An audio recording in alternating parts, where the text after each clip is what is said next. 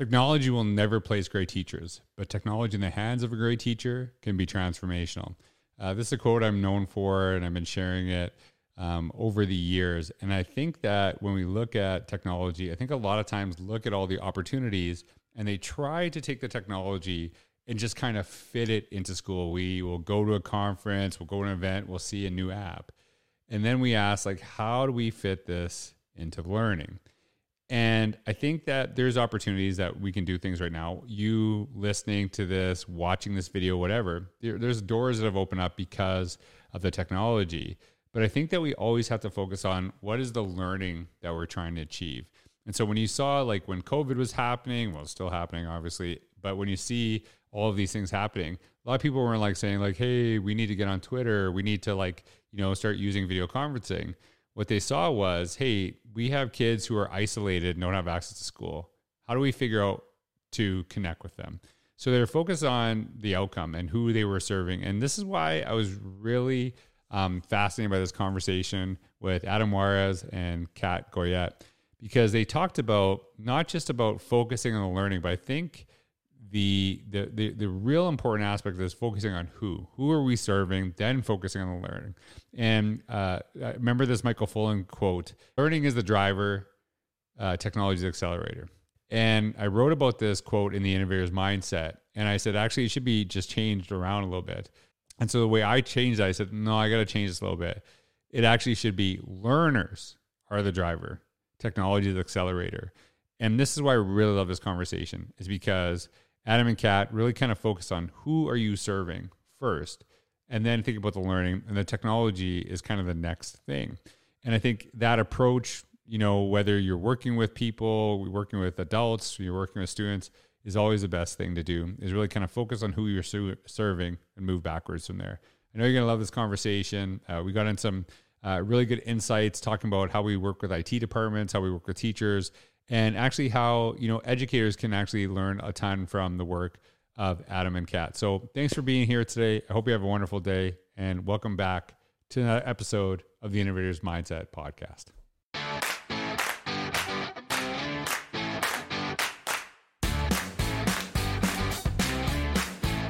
Hey everyone, this is George Crows, another episode of the Innovator's Mindset podcast, and I am so lucky to be with Adam Juarez and Kat Goyette, and we just recorded a shorter podcast just now, and I've known these two for a long while, and there's, even though they kind of, I don't know, you kind of work together. Do you work together? Kind of like, you don't work at the same job, but you work together outside of education, right? Is that, or outside of? Yes. So we met on Twitter. That's right. Actually. Right.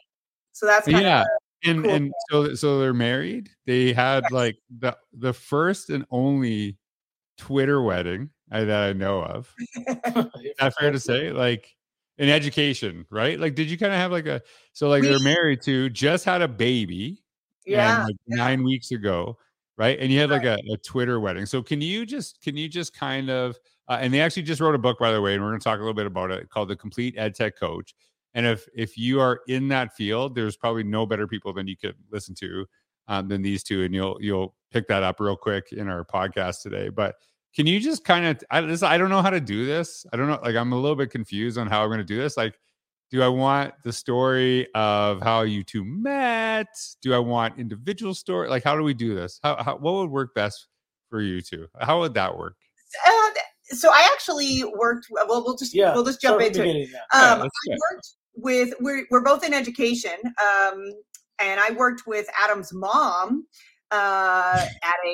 without realizing it, like not knowing who he was, for a couple of years. We had the same position at our district, and so we would be at meetings together and such, and she'd talk about like her granddaughters and stuff, and I'd be like, oh, that's really cool, not knowing someday I'd be their stepmom. But anyway, so then I got a new job, and she says, we're at an award ceremony, and she says, hey, that's congrats on the new job. Maybe you'll be working with my son. And I said, who's your son? And she said, oh, Adam Juarez. And I said, from Cutler or Rosie, his district. She says, yes. And I knew of him because of Twitter chats we were on. And I was like, man, that guy's good. His students are doing great stuff. So when I got my job, then I just reached out to all the tech coaches in the area. and said, "Hey, I just want to see how we can serve you here in the county office and such." And so that's how it all started. Yeah, we actually worked in the same district for about 2 years, and I remember hearing her name, at district events and stuff, and hearing good stuff about her. I remember the name, but we never met until she sent that fateful email one day when she first started her job at the county office. So I replied, I go, yeah, I was on summer break. I was actually doing nothing. So yeah, I can meet. We can talk shop. So we did, and what should have been a 30-minute meeting ended up being 3 hours. Wow.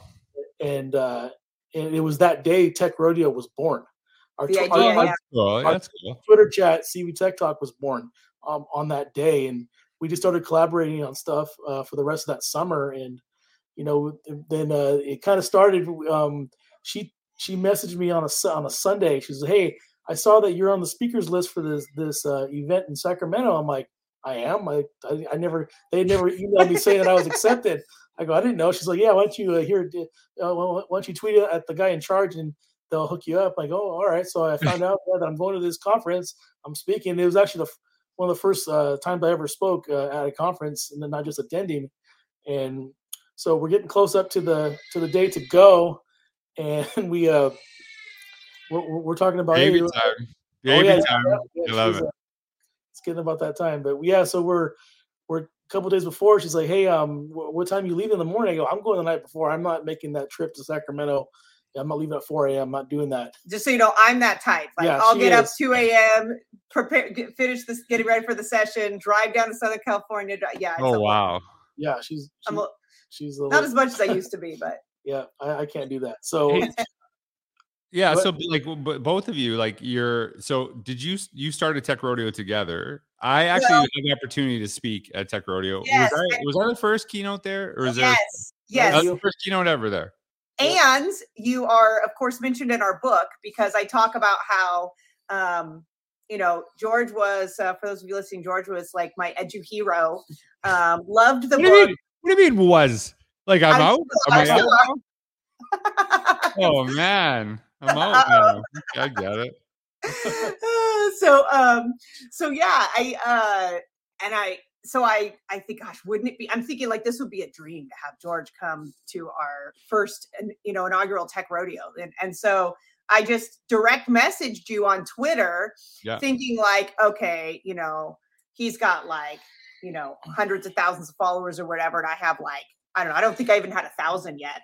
Yeah, I don't think I was even close to that. I had like a couple hundred maybe, and he messages me back. George, you messaged me back, and I remember. I was so excited. It was like half an hour later too. Yeah. And so I was so excited. I ran over to Adam because we were at that conference that he's talking about in Sacramento. I was like, look. I was so excited. I didn't know that part. Yeah. Yeah, that conference trip was pretty epic because there was that whole response from you, and I mean we ended up carpooling, and on the way so we carpooled home, and we ended up giving a ride home to John Carripo, another mentor of ours. Oh yeah. That conversation on the way home spurred my innovator project with Google, and so many other ideas we had a lot of things that are now in our book just came from that. So that was an epic. That's so cool. Trip. and now I'm because you got to know me. You're like, nah, he's not my hero anymore. No, that's not true. Stop. Hey, you collaborated with Katie Novak, so that's a hero thing right there too. But do you not know? You know Katie? I'm assuming, right? Yeah. Katie's like my little sister who annoys me. She's awesome. But she's also annoys me. And she knows this, and I tell her that too all the time. But her and I are pretty tight. So she's my biggest fan. I love her. She's awesome. I actually, the reason I brought up Tech Rodeo is not to kind of plug my own keynoting, but I actually distinctly remember it. First of all, I talked about this in another podcast. I remember like, what is going on here? There's a bunch of cows, like literally outside, right? So I was like, this is in California, so was not what I was used to. Growing up in small town Canada, you expect, California from the videos, and then I distinctly remember just really unbelievably welcoming people. Like obviously you and Adam were very welcoming, but just the participants. And it's something like I do get to travel lots, and it's something that I get asked all the time. like, what's your favorite place to go? And it's never a place. It's always about the people, right? That's always what connects me, is that how did I feel when I was connecting with people there? And it was like, and it's something, and also I remember you were wearing like a cowboy hat, like jeans, all that stuff. And I was like, and I was wearing a suit, and I was like, I dressed wrong. But I like said, I don't have the stuff. Like, I got to carry on. I can't just pick out costumes for when I go on the road. It was awesome. So can you just kind of, like, I know Tech Rodeo has been going on for a little while. Can you just tell a little bit about kind of like how that started, and like, I know you kind of mentioned that a little bit, but like how it's evolved over time?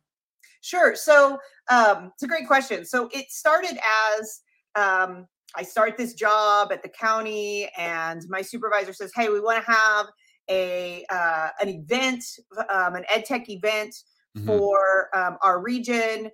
And so I think, well, what's the first thing I need to do is really get like administrators involved, because they don't know me yet. They don't know, like, we're really trying to build this department. We want to really invigorate educators, but we have to get to them. So we got to go for the admin first. And so we had a whole administrator strand. We started a tech leads, Tech Connect, I think we called it, where I brought in tech leads from the county, and they could come and we read your book, so that we could, start to have like kind of a common vision and a common understanding what's good, solid pedagogy with EdTech and such.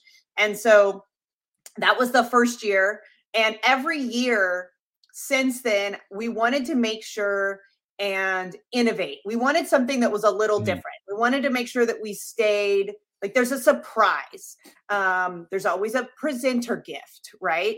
You got the belt buckle, right? With the little Tech Rodeo logo. I do have, actually, I think I have it in my office, to be honest. Oh, cool. Yeah. So Adam and I always kind of talk about what's it going to be this year? What's going to be new? So the second year we had John Spencer and AJ Giuliani. So we had a joint keynote, which was great. And that year we actually had students presenting. Yeah. So that was new. My daughters. That's right. So that was cool. We also, the third year, or was it the fourth year? I forget now. We had students create an app that could be used for Tech Rodeo. So it had the schedule and all sorts of things. Right. And so we always want to innovate and iterate and have something new each time. So this year is virtual, but we're going to have some campfire ed chats. Yes. So you're going to have the opportunity to come and network and just have conversations like around the virtual campfire with people about different topics, and with, there'll be like an expert author or whatever that's well-versed in whatever topic it happens to be. So there's always something new. And I think that the biggest part, though, is it was always based on feedback. Yeah. And so we really liked this, and so the idea would be sparked from that feedback. And believe it or not, it's always when the event's over, on the way home, we're coming up with the idea for next year. Like, true. Immediately we start ideating. It's kind of funny. Yeah, and I think that's a really important point when you talk about the notion of feedback, because a lot of times we take feedback, but we don't do anything with it. But you're always like iterating, creating something new. It's one of the reasons I actually suggest like teachers ask for feedback from students during the year, not at the end of the year, because if you don't actually do anything for the current students, it's kind of a lost opportunity. The one thing that I really appreciate, and I think is really an important aspect, is the idea of getting administrators involved first. And it's not because they're the most important, but honestly, they often control the finances. And this is something I'm really adamant about. I don't want to disappoint my boss, right? And so if someone goes to your conference and they're all excited about trying something new, and they're like, wow, I want to get into this, and their admin, who doesn't know any of this stuff, starts like crapping on it right away, they're going to walk away from it. There's going to be the very few that will say, oh, I'm going to continue on. I'm going to ask for forgiveness instead of permission, those kind of people. As much as I'm known for being innovative in my practice, I don't like asking for, I don't want to get in trouble. It's not my personality. I'm a cry in the principal office guy. I always have been. And so I love that approach, because I think a lot of times Because some people think that it's about serving the admin first, and it's actually about serving the teachers to make sure you kind of clear the path for them to be successful, right? And that's kind of why you did that. And like from what I'm hearing, that's kind of why you did that, right? And so, it really was. Yeah, and I love that. So here I'm gonna just kind of like, and I told both of you I'm gonna kind of go wherever this conversation leads. I'm kind of thinking somebody's listening to this, and especially I think there's more opportunities now with virtual events. Somebody wants to start a conference for the very first time. Okay, what piece of advice would you give them to start? Like if they're like want to put something together, they want to do something for the district, like what would be like, hey, do these one or two things before anything? Like is there a place? Because I know you've had it very successful over the years. And so like what would you give them for advice on that process? I was going to say something about kind of what we talk about in our book, we've heard admin forever talk about start with the why. We say start with the who, and so who are you serving? Or what are their needs? And once you kind of answer those questions, then you can kind of begin to develop your why. So before you're even gonna, if your why is gonna be your conference, you know who are you serving? What are their unique needs? And then you're able to go from there.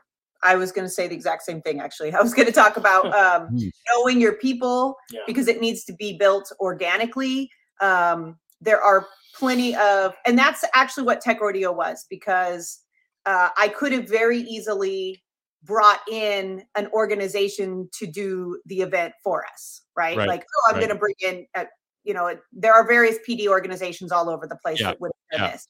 But that's not who we are. They don't know us. And so finding out that's why it was important that we brought together tech leaders and said, what will help your school move forward? What kind of sessions, what kind of people should we bring in, et cetera. And so starting with that who is important.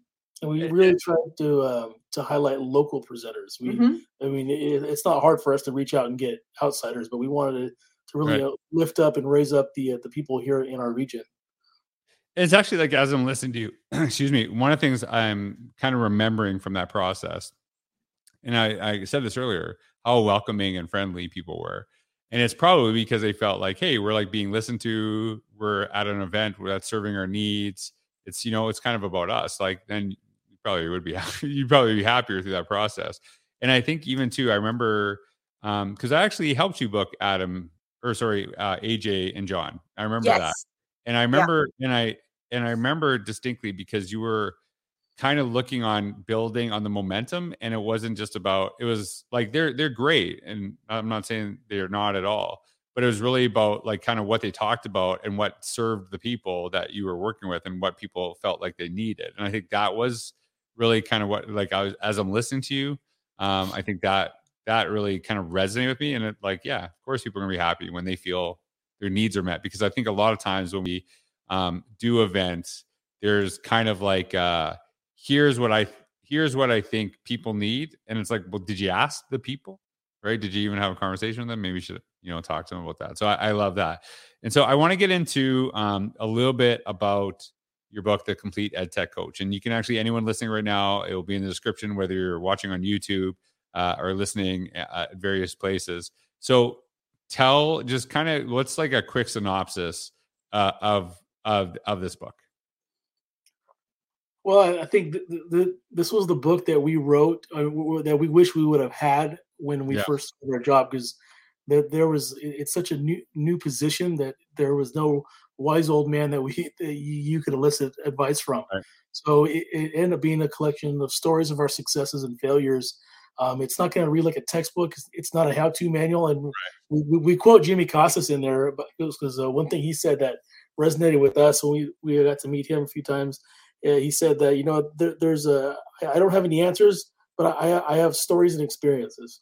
He'll always talk about, there's things that you're not taught at principal school. Well, there's no school for ed tech coaches either.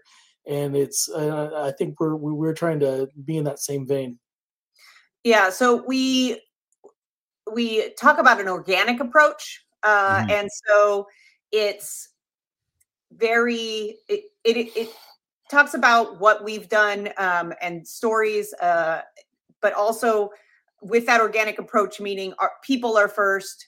Our processes are going to come from that. We give a lot of ideas on what that looks like, but we really have a lot of the book is about kind of that boots on the ground, walk around your habitat, know who your people are, know what it is that they need. If I go in, I remember as a teacher, if I had a principal that hardly ever came in my room and all of a sudden they're evaluating me, I'm not going to listen to them. But if there's someone that comes in quite often, talks to me, asks me how I'm, asks me, what are you trying that's new? How can I support you? It's going to be a lot more effective, and they're going to be able, they'll know what to suggest for me. So similarly, that's our take on coaching, is that it's something that really is built on that organic approach where we're on the ground with teachers. And, it says the complete EdTech coach, but there's something for everybody, no matter what your role is in education, whether you're a classroom teacher, you're a lead, you're a coach,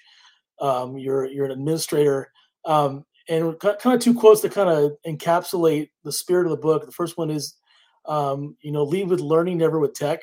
So your technology is going to come after you've identified what your learning goal is. Right.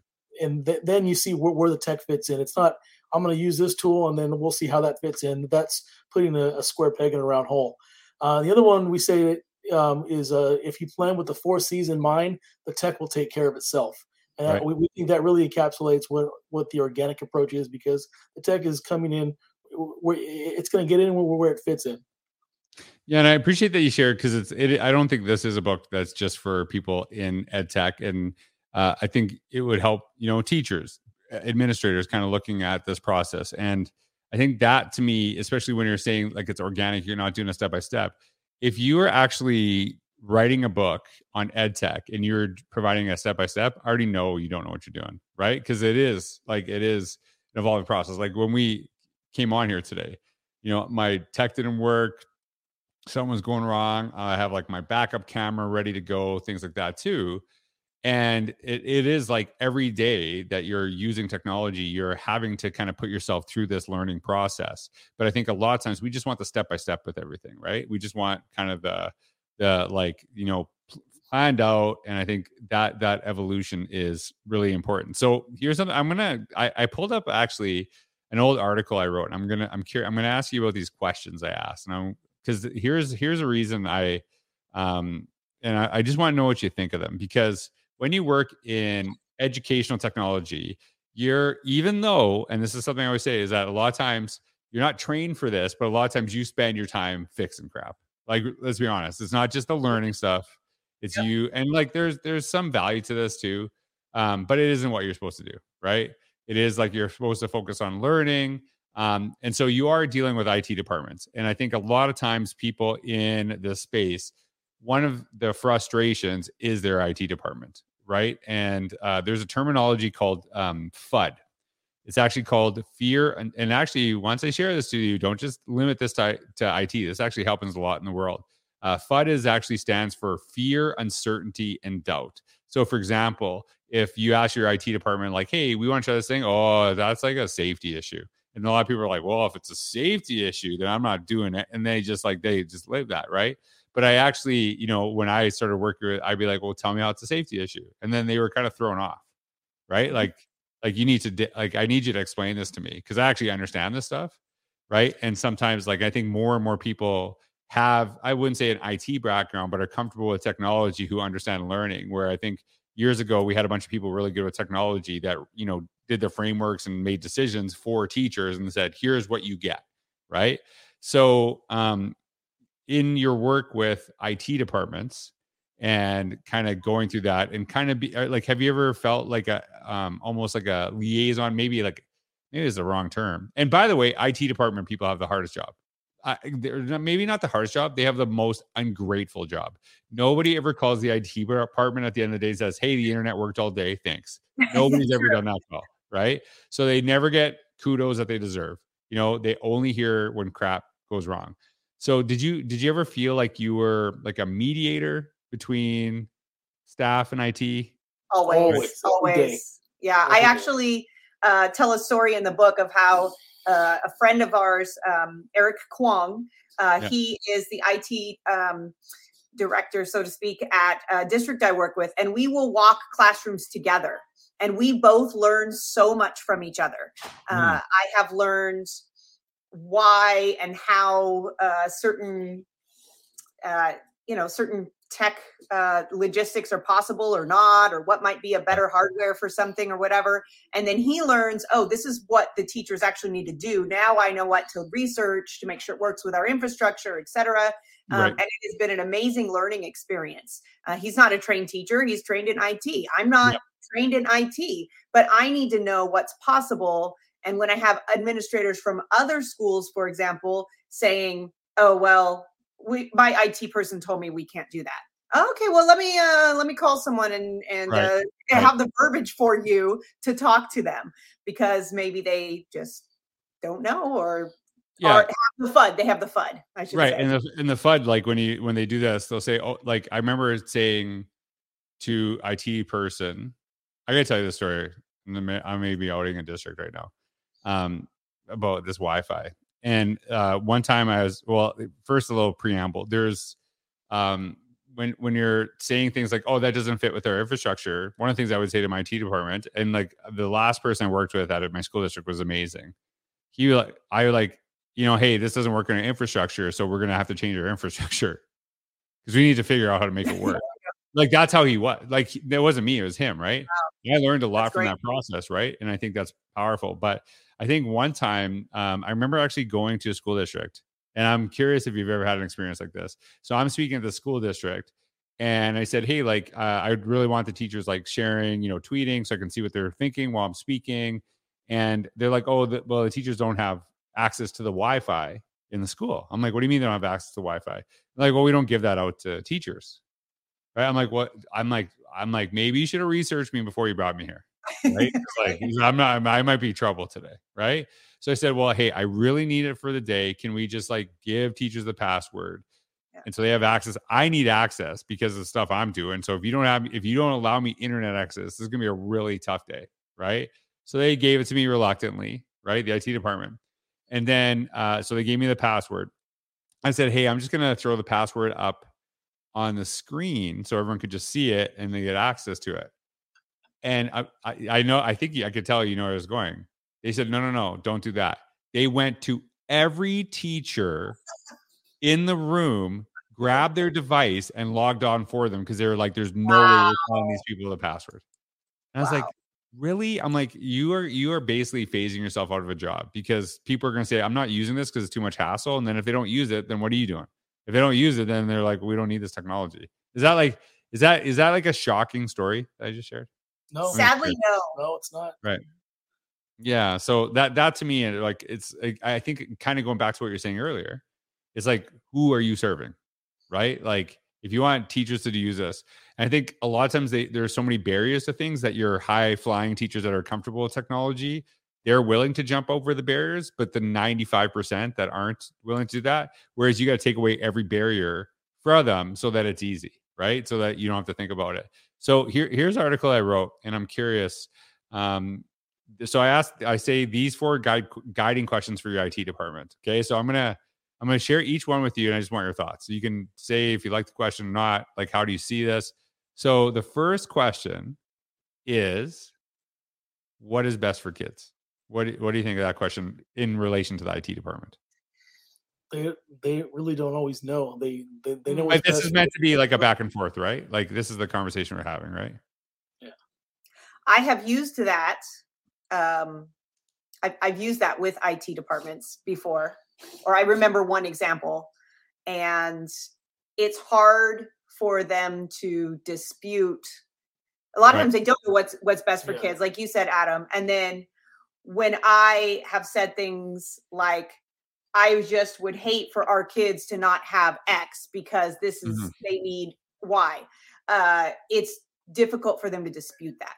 And so it's a great way to kind of center the conversation on what really matters. That's exactly why I asked the question. I love that you said that. And so the reason why is because I didn't want to start with what fits in our infrastructure. Right. So if we can figure out, hey, and these are meant to be not like putting IT departments on the spot. These are meant to be questions for a conversation, right? So if we say this is what we need for kids, and then we decide, hey, this is what's really going to help our students, then we have to like figure out what fits in the infrastructure. So that's why I asked that question. Okay. So the second question I ask is, how does this, whatever this thing is you're doing, improve learning? So any thoughts on that question? So like if you're implementing something, how does it improve learning? So if I'm thinking of when they restrict things. So, we can't have Gmail accounts for our students and we can't have Google Calendar on. Well, how does that benefit their learning? And then they're going to talk about safety, but I can ask them about how does that affect their learning? So it's kind of interesting that it's focused on learning and not, because to be honest, to be safe, we have to teach kids to be safe. Right. So if it's focused on learning, then shouldn't we give them some tools with some safety features? I mean, that's fine, but maybe we should teach the kid to live in a digital world instead of throwing them out there when they're 18 and out of our system. I think that this speaks to the power of having an EdTech coach, because I'm hearing these stories and these questions here, and I feel spoiled because my IT department that I work with is not like that at all. Right. That's awesome. I worked with them so long. I have such a good relationship with our head of IT. We play fantasy football together. He's a Giants fan. I'm a Dodgers fan, so we're always going back and forth. But I can text him at any time with anything that's student related, and he knows that a lot of teachers forget they go right to him for pedagogy based stuff. He just forwards me the emails, and anything that's an ID request, I forward it back to him. And we have a great relationship, and he trusts me that I'm going to make the right decisions. We're both super admin in our Google domains, and gives me pretty much carte blanche to push out apps and Chrome extensions and stuff like that that I see fit. And we have that great relationship. So I can't really speak to I think some of these situations. That's terrible. Yeah. Well, so there's actually that second question is more of an educational technology focus or a teacher focus. And here's what I mean by that. So a teacher goes to some event. Okay. They're like, oh my God, I saw this tech. It is incredible. I want it for my class. It is so good. And then the IT department wants to like bend over backwards to like make that happen. They get it, they download all this stuff. They do this. Teacher goes in the classroom, uses it one time, never uses it again. So we would have this issue. We always have this teachers convention. People would say like, oh, can I have this? Like some vendor shared something and they were like, want it. I'm like, I need you to tell me why. I need you to go into it. And part of it was that I wanted people to actually understand the viewpoint of how this would affect learning from the viewpoint of a learner, not just like, do you know what I mean? So that's why these questions are meant to be conversational. It's not just like IT department, you need to prove how this improves learning. It's like, okay, if I'm going to spend time implementing this, going through all these things, because I do have to change infrastructure for this to be happen. How is this going to actually benefit kids? Like you need to explain that to me as a teacher. And I think that's part of the reason. So the next question I have in this is if we're to do X, what is the balance of risk versus reward? Right. So is there something that comes to your mind when I ask that question? Balance of risk versus reward. Oh, should we open up YouTube or not? Yeah. For our students, for me, it's opening up, what are our filters going to look like? So certainly there's going to be some risk. Yeah.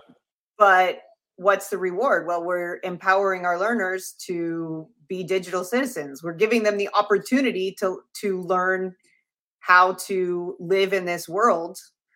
And we're giving them a lot of opportunities. The rewards are, unlimited learning potential, really. But yeah, there's certainly risks. Yeah.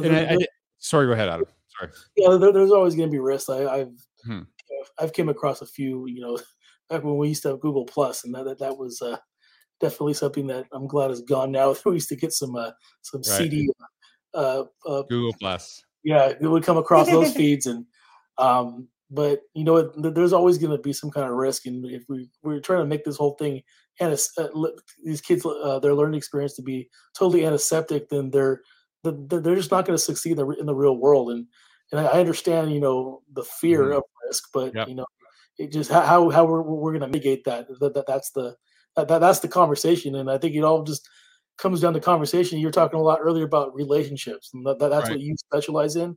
And I think that's applicable here too, because if you have that relationship and conversations between your teachers, your coaches, your admin and IT, if that's an ongoing conversation, then all these risks can be mitigated. Yeah, and I think when we look at this too, when you brought up the example of YouTube, right? So a lot of school districts, and still to this day, will block things like YouTube. And the thing is that I don't know if you maybe I'm dating myself, but there was like that conversation, like have your computer in like the kitchen so everyone can see it. And it's like, okay, well, now I could just go take my phone in my bedroom. Like I can have access to everything, right? Like how like that advice just kind of goes by the wayside really quick. And so for me, one of the risks when you block these things is actually you're just saying to kids, good luck, you figure it on your own. And what's happening is that it's not that we're not willing to take the risk. We're just saying sometimes in education, this is not our problem. You will just hope for the best, right? And so the other thing too, I've talked to, and specifically about like YouTube access, it's like we're always concerned about what kids will watch, what they'll see. And I understand that. And like that's why they have like safety filters and things like this. But what a lot of people don't talk about is actually kids making YouTube videos, kids actually creating content, kids actually doing this too, right? And so I think I know this from the viewpoint of like right now we're making YouTube videos going through this process. We're making podcasts that we have access to, but not many schools necessarily do this with their students. And I'm seeing more and more, and I love it, actually doing podcasts, having kids creating content. So I think these are, and I think it is saying like, hey, what are some of these risks? What are some of the things? How do we mitigate this? But also, what are we taking away? Because I think a lot of times we take away from kids, and this is the last question, is this serving the few or the majority, right? And so when I asked that question, it's that was specifically targeted at the notion of like, let's block YouTube because 2 kids did something stupid, right? Or like, let's not have social media in school because 4 kids might do something dumb. Like, have you seen that aspect where it's like, hey, we're gonna punish the majority because a couple people aren't gonna make good decisions? That actually reminds me of all the stories that you tell in your keynote about those kids tweeting. Yeah, tweeting negative. Yeah. So yeah, that's kind of funny. Kind of what some of my experience in that was, there's, I'm very liberal about opening up apps like Google Chat and Gmail. We have Gmail all the way down to our kindergartners. We want them to start learning that skill. And again, when I train the teachers and students on that, I give a warning. I go, listen, if you're going to abuse this, remember, you can't delete this stuff. I can go in anytime and see what your history is. And teachers will message me, hey, so-and-so has been inappropriate on this. So I'm not going to shut that off for everybody. So I've, IT has given me the ability to go create sub-organizations where I call it the probation or sub-OU, where they have access to everything, but maybe I'm going to kind of put them on a timeout from Gmail and chat. But I'm not going to punish the whole herd. And it's definitely I got less and less kids now in probation now. It's good to get when I finally get them out and they've learned that valuable lesson that there is consequences for their digital activity. But it's really important about what you just did, Adam. And I think this is so because it was open, you actually did stuff with kids to say like, hey, be aware of this. Whereas if you didn't open it, you wouldn't have that conversation. And then they'd use it somewhere else. Right. Yep. And I think that's the real important aspect of this is that when you block everything, you actually don't have conversations with kids. You don't actually talk to them about how to be safe. What are the negatives? Kind of doing that because it's not a problem. We don't have to deal with it. Someone else will teach them. And we're just kind of hoping for the best. And then you see, adults act inappropriately on social media, being nasty to one another. And you're like, how did that happen? We're like, well, because we blocked everything forever, right? So like that is probably, partly on kind of our approach to this stuff. But I appreciate that you went through this with me. It's actually an old article that I shared, but I know both of you kind of live this because you're not just focused on, I think, this happens in some places, and I appreciate that it's not like in your IT department, it works well with you. They're focused on just the tech side of it, but as you said earlier, the learning side is where we need to begin from, right? The people side is where we need to begin from. The tech comes after. Mm-hmm. So hey, I know that. Hey, can I ask you this weird question? How your baby stopped crying? Like, what happened? Is it? Like, is there? You got something going on, or that's it? Just a. She's with grandma. So she's happy. She's probably getting spoiled. No. Okay. I was wondering because I'm like, yeah, when our daughter cries, like we are. I mean, all kids are different. She is the best so far. She is the easiest baby we've had. Like, she is just chill. She sleeps pretty well. Like, it's like, man, the good thing is, like, sometimes that'll happen with someone's first kid, and they're like, oh, let's have 10 more, right? But we know how lucky we are, right? Like, this is wow. This is we kept like pinching ourselves when she was I mean, she's still only 9 weeks, so the time will tell. Maybe so she'll be. So good. Yeah. So far, so good. 9 weeks in, I love it. Hey, well, for everyone listening, I really encourage you to check out Adam and Kat's book, but also you can see their connection on. You can see their links on Twitter. Follow them. Did you have like a shared Twitter account?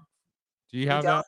I saw it because where did I see the Ada Cat thing? Where did I see this? Hashtag. It was a hashtag we started. Oh, it was a hashtag. Okay. Right. Started years ago, and it kind of right. You're like, you just embraced your Californianess and had like the celebrity couple name and all that stuff. I love it. I love it. Hey, so last thing I'm going to ask you. Okay. So, so I'm a teacher and I'm interested in this book because I know a lot of teachers listen to this. Like, why would a teacher get this book? So in getting this book, you're going to see I would say one of the best things is the quote you said, if we plan with the 4 C's in mind, the tech takes care of itself. It can be very overwhelming as a teacher to know, oh, I'm expected to integrate technology and I don't really know how, and I don't have a lot of time, and how do I plan this? And does it have to look exactly the same? Because my classroom looks different than someone else's classroom. So we talk about lesson design, where we come up with ideas by literally having like a grid, a foursquare, and having the 4 C's. And we think about how might we use technology and non-tech for communication, for creativity. So it's a great way to think about a solid pedagogical way to integrate tech, but also in a way that's it doesn't take a whole bunch of extra time. It's not like you have to use Flipgrid or you have to, it's based on that learning. It's based on engaging kids. So it's a very open-ended approach that's going to build on your strengths and on what you already know so that you can continue to improve that way in an organic way. Yeah, I got some positive feedback from, I was almost finished with leading a book study on it. And the teachers that I'm working with, their biggest pain point right now is student engagement.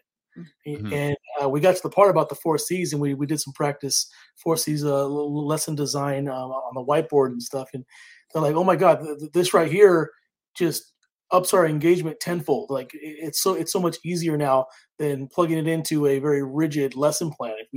And I'm using the tech, and sometimes I am, sometimes I'm not. And they were just like, oh, they're energized on ways that they're going to engage their students. And it really alleviated that pain point. So if you're looking to alleviate that pain point as a classroom teacher, our book definitely can help. I love it. And so I know you both well, and I know it's going to make an impact with a lot of people. I know it's been out for a little while, but it's still resonating with many. So first of all, thank you for taking the time to connect with me. I know that you're both working, have a new baby, and we're spending here, but just throughout the years, I really appreciate you. And I know that anyone, if you have the opportunity to connect with these two, it's just a blessing. So thanks for everyone for listening. Adam and Kat, thanks for taking the time out of your day to join me. Thank you. We were honored to be on, and thanks for all the inspiration over the years and continuing. For sure. Yeah, well, still want to be your edger hero, right? So I don't want to fall from grace, right? But hey, thanks everyone. And hey, last question. Tech Rodeo, can anyone join now because it's virtual? Yes. Right. So if you want, just Google Tech Rodeo. I'm sure they'll find it. You probably will. You can put hashtag Tech Rodeo as well, and you'll find it. So yeah. Yeah. And when is it exactly? It's January 15th.